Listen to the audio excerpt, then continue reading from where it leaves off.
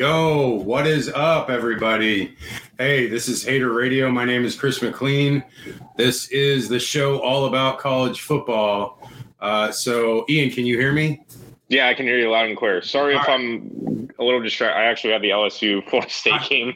I've got it on as well. I put in this new TV in my office, so it's fucking great. I got basically my my main center, your hub of everything. It's great. It's perfect. It works for, I've got my desktop. I got my big old TV now, so we can broadcast here. But let's do a little bit about who we are. Hater Radio is a media brand all about college football. My name is Chris McLean. My co-host is Ian Gibson. You can reach us at Hater_Radio for basically all the socials, even TikTok now. I just got on there. And Ian, what are your socials real quick? Yes, it's at GGatorG2 at Twitter, GGatorG Instagram, and GGatorG YouTube. So reach us out there. I'm always on Twitter. I'm constantly on there talking shit. Just talking shit right now to a UCF fan, this guy Fear the Pegasus, that's always fucking blasting USF, even though they're no longer scheduled to play each other for the near future, whatever. That guy's a douchebag. So anyways, let's not get into it. We've got the LSU game going on right now. I know some people are watching it. It looks like Florida State is scoring right now. So it's 7, and LSU missed out on an opportunity to score. They drove down the field really quick. Yeah, it was like 7 plays inside the 5 and couldn't score, but whatever. Let's move on. Let's talk about the games that happened. We'll talk about this throughout the broadcast. But so the first game I want to talk about was the game on Thursday, and where I was at Thursday. I was in Salt Lake City for the game, and Utah, Florida. It was the sequel to last year's opening act of the Billy Napier tenure. And, I thought the team was going to be a lot better, but they struggled mightily in a lot of phases. I think defensively they played a lot better than I think we thought possible, but definitely the struggles on third downs, struggles with penalties, struggles in special teams especially, was really the downfall. I had a good time. The Utah people were great people, a lot of really great hospitality. The restaurants were great. The stadium was nice. I had some issues with getting water, which was kind of ridiculous. I had a standing room only seat, but I still enjoyed the stadium. It's nice and big. People are like, oh, it's tiny. But 55,000 seat stadium is still a pretty big stadium. And I'll trade those extra 40,000 seats with that view of the mountains. Every time I see those shots in Utah, it's beautiful. Yeah, and I took a bunch of pictures, because I was like, man, this is great views everywhere. And it is a picturesque city, and we're talking about the game, and it's just it's the struggle that, it seems like the Napier area has really not gone off to the greatest start. They went 6-7 last year. And honestly, since they beat Utah in the first game last year, they're 5-8. So, yep. It's been tough. And, I liked what Mertz did. If you were looking at something to be the bright side, Mertz actually looked pretty good. They didn't throw a ton deep, but had some success. And, I know, I saw some guys mentioning the stats that he was one of the, I guess regarding his overall passing stats, it was lacking any downfield threat in any way, and was very low on the ranking of total numbers as far as downfield threats or downfield passing. So obviously there's a struggle there, and they need to get better there. The offensive line did not do a good job. They were, Utah was in the backfield the entire time. What was it? 5 sacks? I believe that's what it was. It was some number like that. I don't remember off the top of my head, but it was too many. Yeah. And, it was frustrating, as a fan watching the game. And, that's what we are about on Hater Radio, is about being fans. Because it's like, as much as, yes, we trying to be a media brand, we're still realizing our bias towards the teams that we like, and we're not trying to shy away from it. That's like the whole goal with what we're doing here. So, I struggled with enjoying the game at all. And that's really, that's frustrating as a fan of a team. It's like, at least if you lose, you can still find some enjoyment in the game. There was honestly, I don't know, there was almost like no moments of joy, because they got a field goal. It was like the first play, from Utah.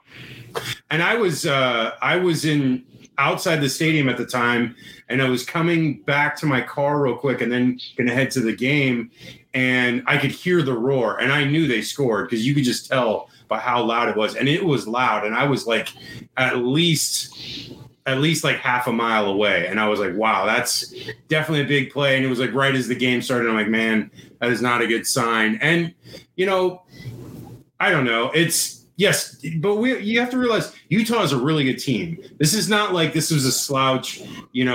All these other teams got to play, these FCS teams, these directional school teams, these bottom of the barrel teams that are basically glorified practices. Well, Florida had to play a two-time defending conference champion that on the road with a ton of experience on both sides of the ball. And yes, they didn't have their starting quarterback, and they were down to their third and fourth string, but those guys were talented enough to make plays, and the rest of the team is very good. So it's not like they were playing garbage. And I don't know, I mean, I'm not defending it because the mistakes were terrible. The stuff on special teams was dreadful, especially that jersey incident with both Eugene Wilson and Jason Marshall having number 3. Like, I think I saw somewhere where it was saying that Eugene had switched from 21, and that was the problem. But then someone else had mentioned that Desmond Watson was on that play,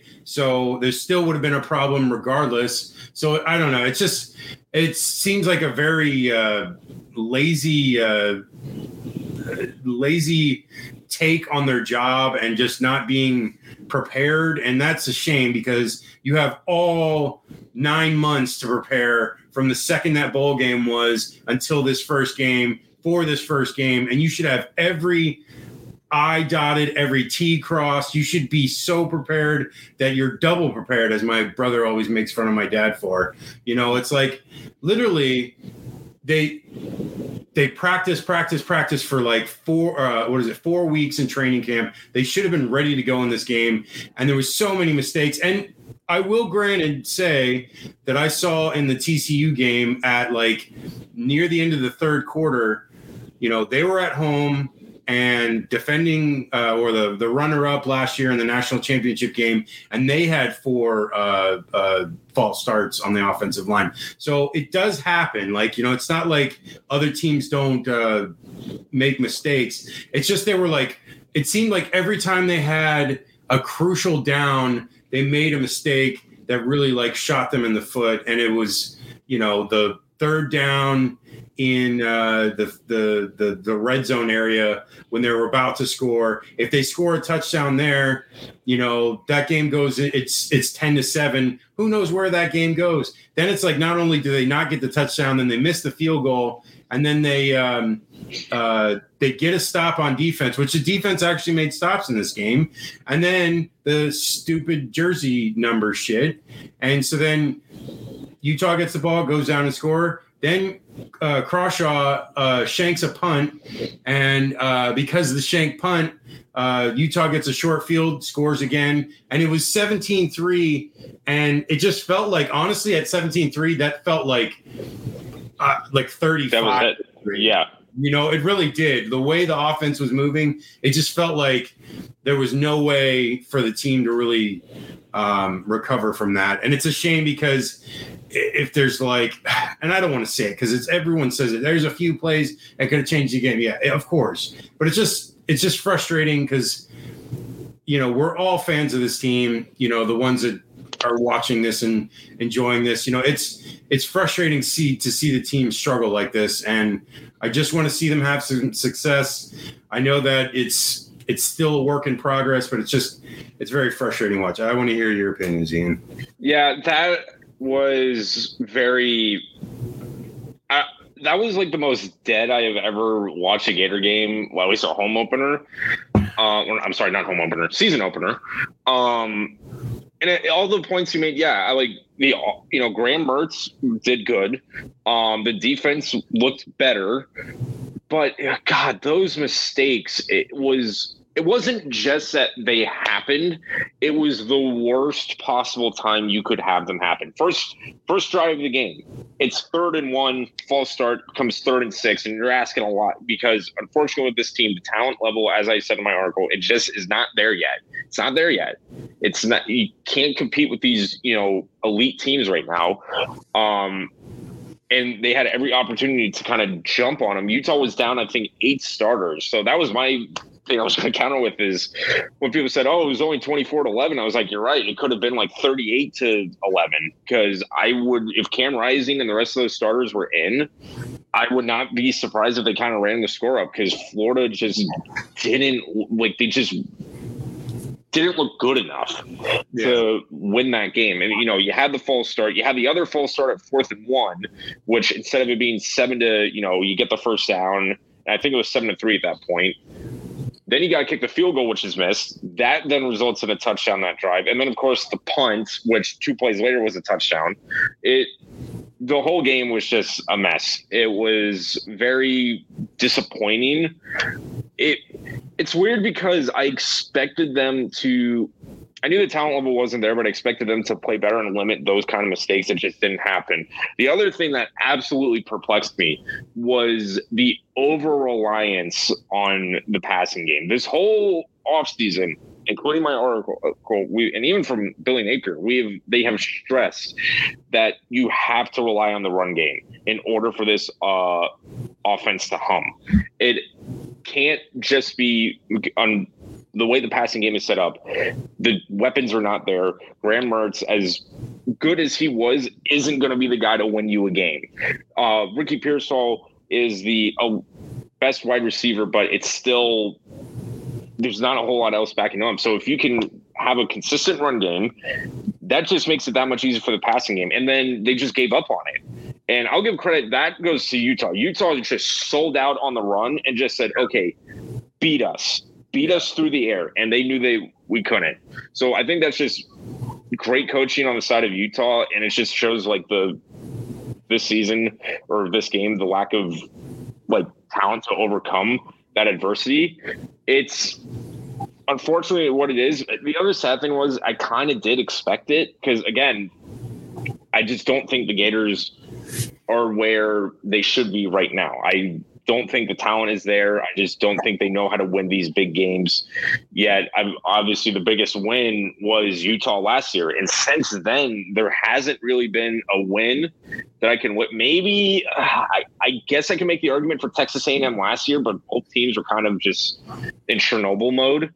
I would say that South Carolina win was probably the like in hindsight, yeah. Because South Carolina ended up beating Clemson and Tennessee in subsequent weeks. And that was, considering that Florida basically shut them out except for one special teams miscue, like that was, and they pretty much dominated Tennessee and, took it to Clemson. And both of those teams had shots at the playoff if they won out. So, look, we're all frustrated as fans. I talked to countless fans that were still in Salt Lake after the game. Talked to a bunch of fans that I met with before the game. We want this team to succeed, and I think we have we're just wanting so much out of it, and it just doesn't seem like it's getting there. And it's frustrating because we've gone through since Urban, 13, 14 years of just struggling. There was, 2 or 3 good years there where the team actually competed. And 2012, 2015, 2019, and 2020. So yeah, 3 or 4 years. So there has been moments of glory, but then it's, long stretches of just terribleness. And it's, 2 6-7 seasons in a row. And now this year starting off 0-1. And I don't know. I expected more out of Billy. He sounded confident coming into the season.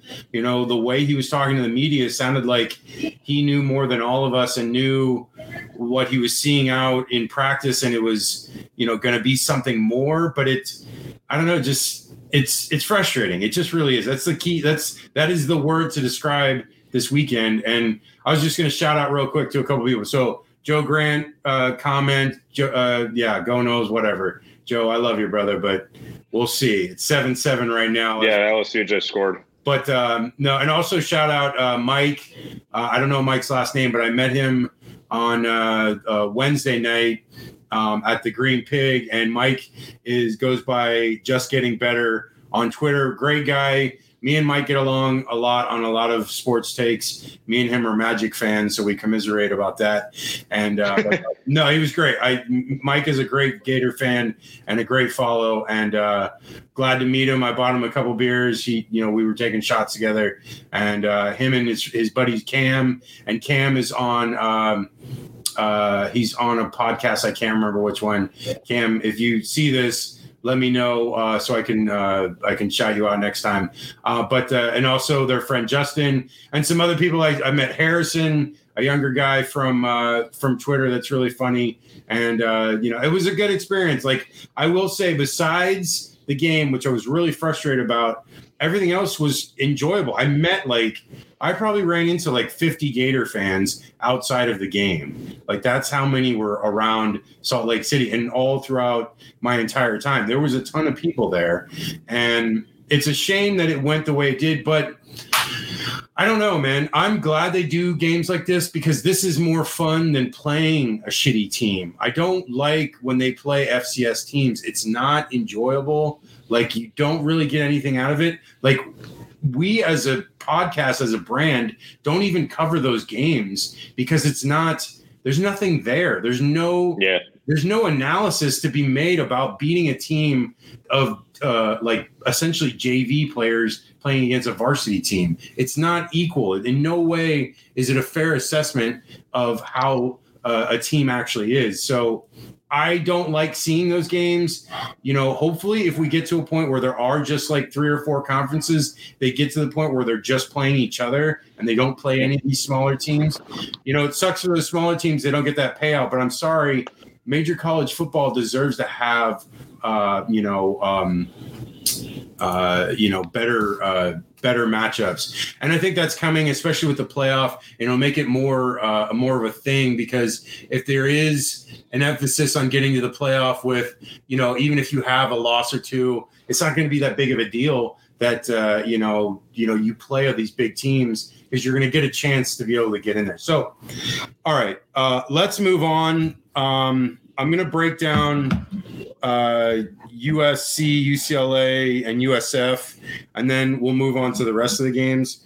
I'm just going to do USC really quick because, again, it was one of those games, one of those FCS or whatever, Nevada. It's a smaller team. It doesn't really have much to compete against, the Trojans. But Caleb looked good. But, again, the stats are meaningless. It'll add to his Heisman totals, which – that's important. So he got 4 TDs and 278 yards and no turnovers. So he looked good in the game. Again, they don't play anyone for the next couple of weeks until they play Notre Dame August 14th. So, it's really going to be just kind of play as many young freshmen and sophomore you can to get ready for the big games coming up in October and November. So moving on to UCLA. Now, Ian, I want to hear your opinion before I talk about it, because I know you love the Chanticleers. And I wish I had no idea that Coastal was playing UCLA on Saturday until it was I had already did my travel plans for Utah. And if I had known that, I would have made sure that I would have been able to come back to be able to go to that game, because I would love to go to that game, because it was a close game for almost 90% of it. So it was interesting. Grayson McCall is still very good, still a very solid quarterback that, got the job done. But I want to hear your opinion on it before I break down what I've got to say. Yeah, I was really impressed by, Coastal. Again, this is where it's talent versus talent. You can easily see how UCLA could have ran away with this, but somehow Coastal has this thing to just be a pain in the ass to these teams. It's quite impressive. Unfortunately though, the offense for Coastal just was sputtering throughout the entire game, especially early on. They didn't get a whole lot going. I know that they were able to make it 14-13 around the third quarter. But after that, they just kind of ran out of gas. And I think you see that a lot with these group of 5 teams. They just don't have the endurance to hang on to these games. UCLA's defense, though, we've talked literally, it's amazing how Grayson McCall is still in college. We talked a lot about the ability of McCall and how dangerous he can be. Through the air and through the running, but they did a very good job of same thing as what Utah did: sell out on the run, make them beat you in the air. And McCall had to throw over 40 passes against a very, very tough secondary of UCLA. And even then, they still did very good. Sam Pickney, I believe it was, for Coastal, had a fantastic game. I think he had over 100 yards and touch. He had that big touchdown. But all in all, the better team won. UCLA just showed, they won out through the talent. It was interesting to see both Dante Moore and I believe it was Ethan Garbers kind of go back and forth, because I don't know at UCLA as well, but I don't know if there's as much of a quarterback controversy, because it looked like they were splitting time, and the stats were pretty similar. But it was, way for UCLA to they kind of fell into the trap. I kind of got that impression that, okay, they were kind of sleepwalking through this, and then, Coastal kind of gained up on them. Both teams just were like, okay, we're going to have to pass it through, pass to win the game. And ultimately UCLA, I believe, because of the better talent and able to make the big play, was able to, pull out the win. It was, the defense really bailed them out. UCLA could make the case of having, an elite defense. Credit is Coastal. But it was really good for them to, wake up before it got, too scary, because they were giving them a tough time. Yeah. The defensive coordinator just got brought in this year is Danton Lin. He's the son of the former Chargers head coach. I can't remember his dad's first name, but he was the safety coach with the Ravens, I think, last year. And, very young guy, but seems to be very smart assistant coach now into this coordinator position. And he seems to, honestly, the cornerbacks and the safeties were playing, balls out. They played a phenomenal game.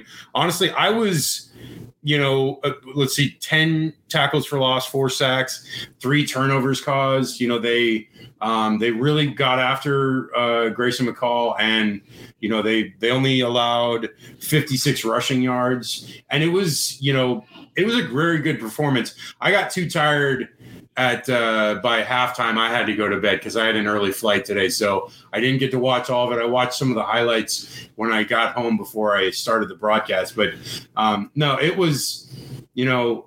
As much as Coastal is a Power 5 team, or not Power 5, Group of 5 team, they still are one of the better Group of 5s and could honestly compete in, I would say they'd be competitive in the Big 12, competitive in the ACC, and probably competitive in the Big 10. They'd probably struggle in the SEC, but still, I think they're a decent team that can move the ball. But UCLA, the defense was the problem last year. If they can fix that, they honestly, all they have to go is average, if they're an average defense, just like with the case with Florida, just like the case with USC, then you'll have a much better team for all three of them. And, you know, Dante Moore, they did split time, but once Garbers threw the second interception, he was out the rest of the game, and Dante Moore stayed in. And so I really think that is a telling sign, because Dante Moore is a highly – oh, my God. Jaden Daniels got just a 9. Did you see that? Yeah. That has to be targeting. How is that not targeting? Like, he's a defensive player going up in the air, and he just spears him right in the head. Ooh. Wow. How is that not targeting? There's not even a flag. There's nothing. What is going on? I mean, he's fine, but that was brutal. Dude, that's what they're calling it off of, because he's not injured? I don't know. I don't know why they didn't – nothing – wow, that is remarkable. They give targeting calls for way less. Yeah, true. Oh, that's a foul. He, like, tripped him. What is going on? Florida State is, like, fouling the shit out of them. And I know they've called a bunch, but that was definitely PI. All right, end of the first quarter, 7-7. But anyway, so Dante Moore is a very highly recruited high school quarterback coming out. He was, I think, second overall recruit. And I loved what he did. He had that long touchdown to J. Michael. I can't remember how do you say his last name. But that was a great play. And J. Michael had a great game as well. He had I think he had over 100 yards. And the running game was solid. You know, they were able to move the ball. Dante is more of an athletic quarterback, mobile, more so than Garbers. And that was, you know, I think why they switched into him, because he was able to move the ball. Garbers moved the ball in the first series, but after that struggled. He had at least one red zone interception. I can't remember if it was another. Dante had one as well. But, Garbers just looked out of sorts, and I think Moore is going to be the guy they're going to go to. He's a young guy, but I think it's the right move. I'm excited for this team because I think they're very much under the radar. They're not even ranked right now. And if they just keep at this, if this defense can be as good as I think it can be, this is going to be a really good year for them. And, maybe 10 wins, which would be great, and possibly 11, which would be amazing. But I think 10 wins is definitely attainable if this team plays as well as it does, and if Dante Moore can progress from this game. So let's move on to USF. Ian, I don't know how much you watched of this game. Oh, I watched it all. I was so happy with the performance. I've been watching their games the last couple of years, and it's been hard to watch. Paint drying, hard to watch. And when that first quarter was going on, I was just like, what is this? This is like when they went for it on 4th and 2 on their 40, and they got to the line in a sugar huddle and went super fast and got up there and got it. I was just like, oh my God, this is so much night and day different from Jeff Scott. And there were mistakes. The game was 31-24, and USF was driving, and they were on the 5, and Byram threw that terrible interception in the end zone. But honestly, it was a very good team. Western Kentucky is one of the better passing attacks in all of college football, and I wasn't displeased with the defense. I thought the defense was adequate. The secondary was making plays. They were throwing it so damn much. You just knew they were going to make, some plays. There's nothing they could do. They just had to basically hold on, and they did. They did enough, essentially, to almost win the game for them. So, it's first game. There's a lot going on. Alex Golish, I commend you for getting this team ready. And there were some mistakes, but I feel like it's a good step forward. And, next week they play FAMU, and like they could easily beat FAMU. Like that's not going to be a challenge. I know FAMU's a good FCS team, but still, USF will be solid. And I'm excited for the future of this team because it's been so frustrating since I moved out here to LA. It's been, terrible. The record has been atrocious. So, Ian, what are your thoughts on the game? I'd really like to hear what you saw. I was really happy up until the end.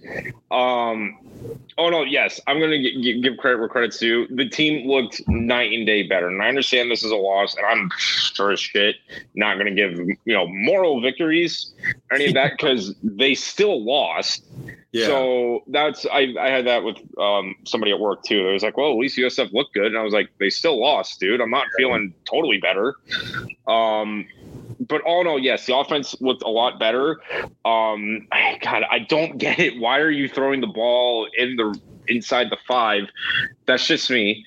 Yeah, when they had 374 yards on the ground, like they were destroying them on the ground. Like you either tell Wright, Dukes, or Brown. You tell them, okay, read options, something like that. We both know as Florida fans how good Naquan is, and it was like I wasn't surprised he did as well as he did. He's a phenomenal back, and I'm glad that he went to USF because it's like, if he wasn't going to stay at Florida, might as well go to our other favorite school and do well there. And he fucking killed it. And Brown struggled, but he still made a lot of plays, and the potential is there, and that's what I'm really happy about because there's still definitely a chance that he can. Oh my God, LSU cannot do these short yardage plays. They've got to do some they're trying to run on Florida State, and it's not working at all. They need to do play action or something, because they're getting beat in their gaps. Watch this. Are you watching the replay? Oh yeah, yeah. And I might be a little behind. Man, if one of the tight ends, maybe it was a run or a RPO. Wasn't good. Yeah, it looked like maybe it was because he was coming back like he was going to pop and throw it to somebody. I don't know. If one of those tight ends had gone out the other way, out to the left side, maybe there'd have been something there. Whatever. No, just keep going real quick. And then we'll move on to these other scores and call it a day. Yeah. So all in all, yes, the offense looked a lot better. Defense did as good as they could. There is more hope I have going into this season. One thing I did want to note too that I mentioned towards the end of that game, USF looked gassed from that hurry-up offense, which we all knew what was going to happen. Yeah. I don't think they're conditioned. There's a big difference between doing it in practice all summer and then going into the fourth quarter with 5 minutes left, and they're going, okay, on the ball. So that's something that we're going to have to look at to see how well the team adjusts because they've never had to do that before. So hopefully, that's something that can get addressed quickly. Yeah. No, I mean, it definitely, I saw a bunch of other people talk about it, that they were gassed. I didn't notice it as much because where I was watching it, I didn't have the volume on, so I couldn't hear the announcers talk about it because I couldn't really necessarily tell from what I was seeing. And I was also drinking, so that could have added to my failure of noticing things. But no, it definitely is an issue. It's probably large to do with the lack of talent per se, and that there's a lack of depth because of the lack of talent, so it's a struggle that they're going to have to deal with this year at least. I like where Golish is going recruiting wise, and it seems like they're already the best AAC team recruiting wise so far for this 2024 class. So hopefully those things will start to turn around. But no, I mean, all in all, Western Kentucky's a good team. It was a tough road game, and they didn't look extremely terrible. The offense looked better. Yeah, offense looked competent, and the defense played tough. And that's honestly all I'm really asking for. Because last couple of years, the defense has been atrocious. They were literally last place last year. So, you couldn't get much. You can't get any worse. You can only get better potentially. So, let's move on. We'll do these last couple of games. We'll talk about them, and then we'll call it a day. Okay, Tennessee, Virginia. Tennessee wins 49-13. It was it wasn't a home game. It was technically a neutral site game, but it was in where the Titans play, right? Yeah, the Titans play in Nashville. So, I mean, I don't know. Virginia's not very good. They lost Brennan Armstrong. They obviously struggled with the death of those players last year, which obviously is very tough to deal with. Regardless of how you say you want to move on, you still really fight with that for a very long time. So it may be a very tough year for Virginia. And it's a shame, but Joe Milton, I numbers wise, I didn't see anything that impressive. I didn't get a chance to watch the 15-minute recap because I didn't have enough time today. Like I said, I flew back in this morning, so I didn't really have enough time to do a proper research for the broadcast. But I will promise next going forward that I'll get that done before I do these broadcasts. But which I have done in the past, and I will admit. But no, but I think. Because Tennessee's going to play Florida in 2 weeks. It's a very important game. We'll talk more about that as we get closer to it. But it's definitely a team that's, offensively, they have a lot of good moving parts, a lot of good wide receivers and running backs. I think Milton is the key. Oh, my God, he fumbled it. Oh, my God. Dude, LSU, how is this possible? 2 years in a row. This is pathetic. Oh, man, they are gift wrapping this. Oh, my God. Wow, dude. Just amazing. That's rough. Oh, my God. And then he almost had it, and then he lost, and it went right to that guy. This is pathetic. Anyway, so definitely the Tennessee game seems to be like a pivotal moment in what happens in this season for Florida. Your thoughts on this game, then we'll move on. Yeah, nothing much. I mean, this was kind of a squash match. Tennessee just had the better talent. It took the offense a little while to get humming, but by the end, towards the end of the second and going well into the third, Tennessee just flexed their muscles. Milton, not the most eye-popping game, but I can tell, he's going to have more big games in him. Yeah. Intercepted. Yes. There. Oh. Justice. There's justice in the world. Oh, don't lie. Okay. So, let's move on. Now, this is probably the biggest game of the day yesterday was that Colorado TCU game. Oh, yeah. Colorado wins 45-42. I will hand it to Deion Sanders. I did not think that they would win that game. I was definitely rooting against them because I don't know what it is. I mean, Deion's just very brash, and he just gets I don't know. The stuff with Jackson State was very disingenuous. He's all about hyping up stuff for the HBCUs. And, I have friends that have gone to those schools, and it's I want them to have success. And for him to be there and that was great, but he was just using that as a stepping stone. And that's what pisses me off, because it's dude, don't say this shit like you're all about it. And I even just saw, what just happened? I just saw a video of Eddie Robinson Jr. And him doing the handshake at the end of a game with Deion, and he was all pissed at him. And you know what, man? I'm glad Eddie Robinson was pissed at him. I don't know what for, but it just shows that Deion's all about him, and it doesn't even matter. And he uses whatever he can to get, things his way. And you know what? I know he's a good coach. He can obviously recruit well. That's a huge battle. And, the offense looked fucking phenomenal. I mean, Sanders had his son had freaking over 500 yards passing. It's like in the last 25 years, it was the most by an FBS quarterback in their debut, which that's crazy.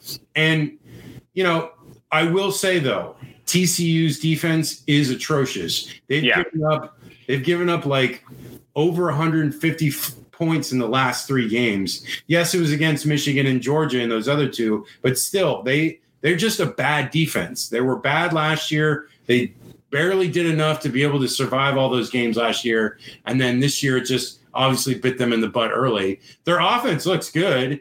They didn't do enough to make a difference there. But, I think this Colorado team is probably going to be like a 5 to 6 win team. And they have a lot of tough games. They have Utah, USC, I believe Oregon. They got Oregon. Yeah, so they have a lot of tough games that they're probably going to lose a bunch. It was nice for them to get this victory, and it's especially the juxtaposition of TCU winning, getting to the national championship game last year and playing, losing to Colorado was a huge plus for Colorado. And now they, it's we're good enough to beat the national runner-up, but it's I have a feeling that TCU is going to end up being a 5-loss team this year. And it's going to be, it looks that way because they lost so much talent. Yeah. 3 returning starters on offense. His line was new. And I'll say the same thing too. Credit where credit's due. Me and a buddy from work, shout out to Josh for this one. We haven't really been sold on Colorado. It is, the whole roster turnover and and the whole hype of Deion Sanders. It's cool, but I mean, again, not totally sold. But credit where credit's due. They played their ass off. You could tell every play they were pedal to the metal at 100. Travis wanting Hunter. To win that. Travis yes. Both sides of the ball, an interception, over 100 yards receiving. That is crazy stats.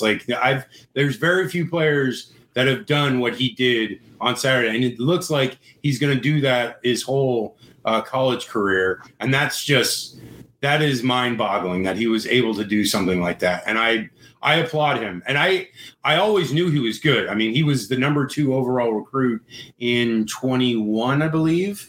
And 28. It was 2021. 21 or 22. And, he's talented as all get out. Everyone knew that. I think the surprise more for me was Sanders. I didn't know if he was as good as, as sold, because it was, his dad, helping to get him hyped up, but he did phenomenal. He made a lot of plays. Again, the caveat is TCU's defense is terrible. So I don't know if next week is going to be a real test for them, that we'll see if they're actually as good as advertised, or it won't be till a little bit later. And there are tough games for them coming up. So we will get a definitive notion of how good they are going forward. Okay, let's move on to Michigan, East Carolina. Michigan wins 30-3. I was kind of disappointed with East Carolina. I thought they were just going to score, a little bit, probably 14, 15, but obviously Michigan's very good. Your thoughts, and then we'll move on. Yeah, just again, better talent on the Michigan side. I thought the run game would have been more effective for Michigan.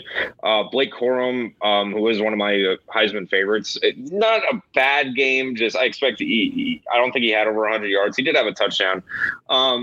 But overall, the offense, I was kind of expecting more from Michigan. But, I mean, other than that, it's the first game of the year. For that one, it's kind of hard to get as upset about. Yeah. Okay. I just wanted to mention this real quick. Oregon scored 81 against Portland. Yeah. That's like when you play NCAA football in rookie mode. Yeah. That's definitely some Spurrier shit from the 90s, too. Absolutely. All the time. Okay. Ohio State 23, Indiana 3. This was ugly.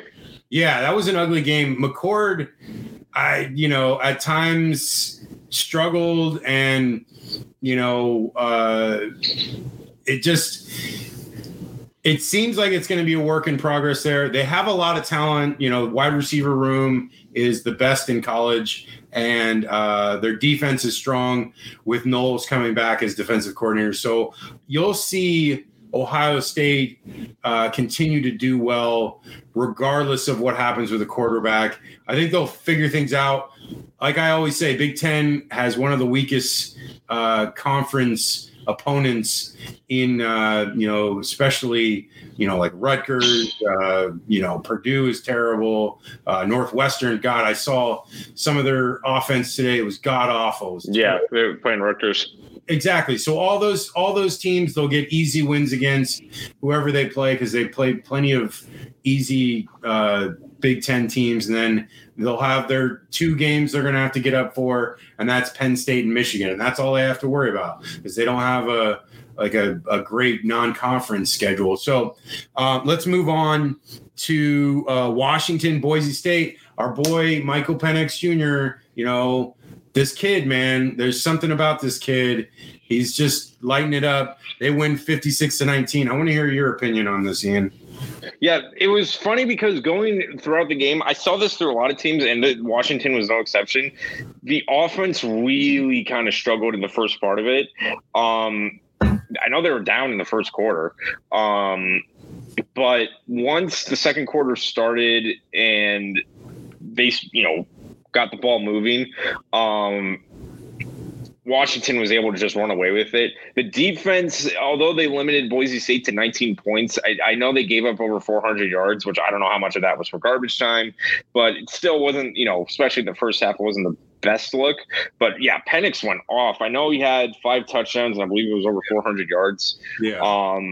And he threw it to a myriad of wide receivers. I remember O'Dunzy, I believe was his name, and Polk had both had 100 yards and a touchdown, and McMillan had 2 touchdowns, which shows you how dynamite this offense could be. Because it kind of came out, like I said, they didn't start well in the first quarter, and then in the second quarter they just turned it on. I think they got 28 points going into halftime. 28, yeah. I mean, this kid, honestly, it's probably the most underrated I've heard of a potential Heisman candidate coming into a season, because I know he's a West Coast kid because he's at Washington, but it's like the talent is there. Like we noticed it when he was at Indiana. We knew how good he was there, and it's being more evident because last year they were really good and on the verge of potentially getting to the Pac-12 championship game. And I honestly feel he's going to be it's going to go Caleb Williams, Drake May, and then Penix Jr. as far as the draft coming up in 2024. But no, just phenomenal player. To beat a solid opponent like Boise State was definitely a huge push towards that Heisman candidacy and towards, a big year for them at Washington. A ton of talent in their wide receiver room and elsewhere as well. So let's move on. North Carolina, South Carolina. Mike, just getting better, was at this game. He literally left Salt Lake like Friday morning and then flew to Charlotte and went to the game. And I'm like, dude, 2 huge games in like 2 days. That's crazy. But a crazy game because it was like North Carolina defensively just annihilated Spencer Rattler. I mean, they had I thought I wrote it down, but I guess I didn't. They had so many tackles for losses and sacks. It was like they just were through the line like every time they were coming through. And it was remarkable that South Carolina continued to try to rush the ball and they had like no success at it at all. And I don't know what South Carolina's identity is on offense because there's not really one. And then on defense, they're so porous. Drake May struggled a little bit, So it wasn't like his best performance, but it was still good enough to where they won comfortably, and it almost never was in doubt past like the midpoint of the third quarter. UNC controlled that game, and besides some special teams play by South Carolina, there was really nothing special about that South Carolina team. And it's just, I don't know. I didn't believe in that team, even though they beat Tennessee and Clemson last year, because I saw how bad they lost to Florida, and I just don't believe in them now. I'm not I don't know. I just don't believe in Beamer. I don't think he's that great of a coach. Yes, you can be good at special teams, but like, if you're terrible at everything else, what the hell is the point? Like, you're not going to be good. And they were, I don't know. But what's your opinion, Ian?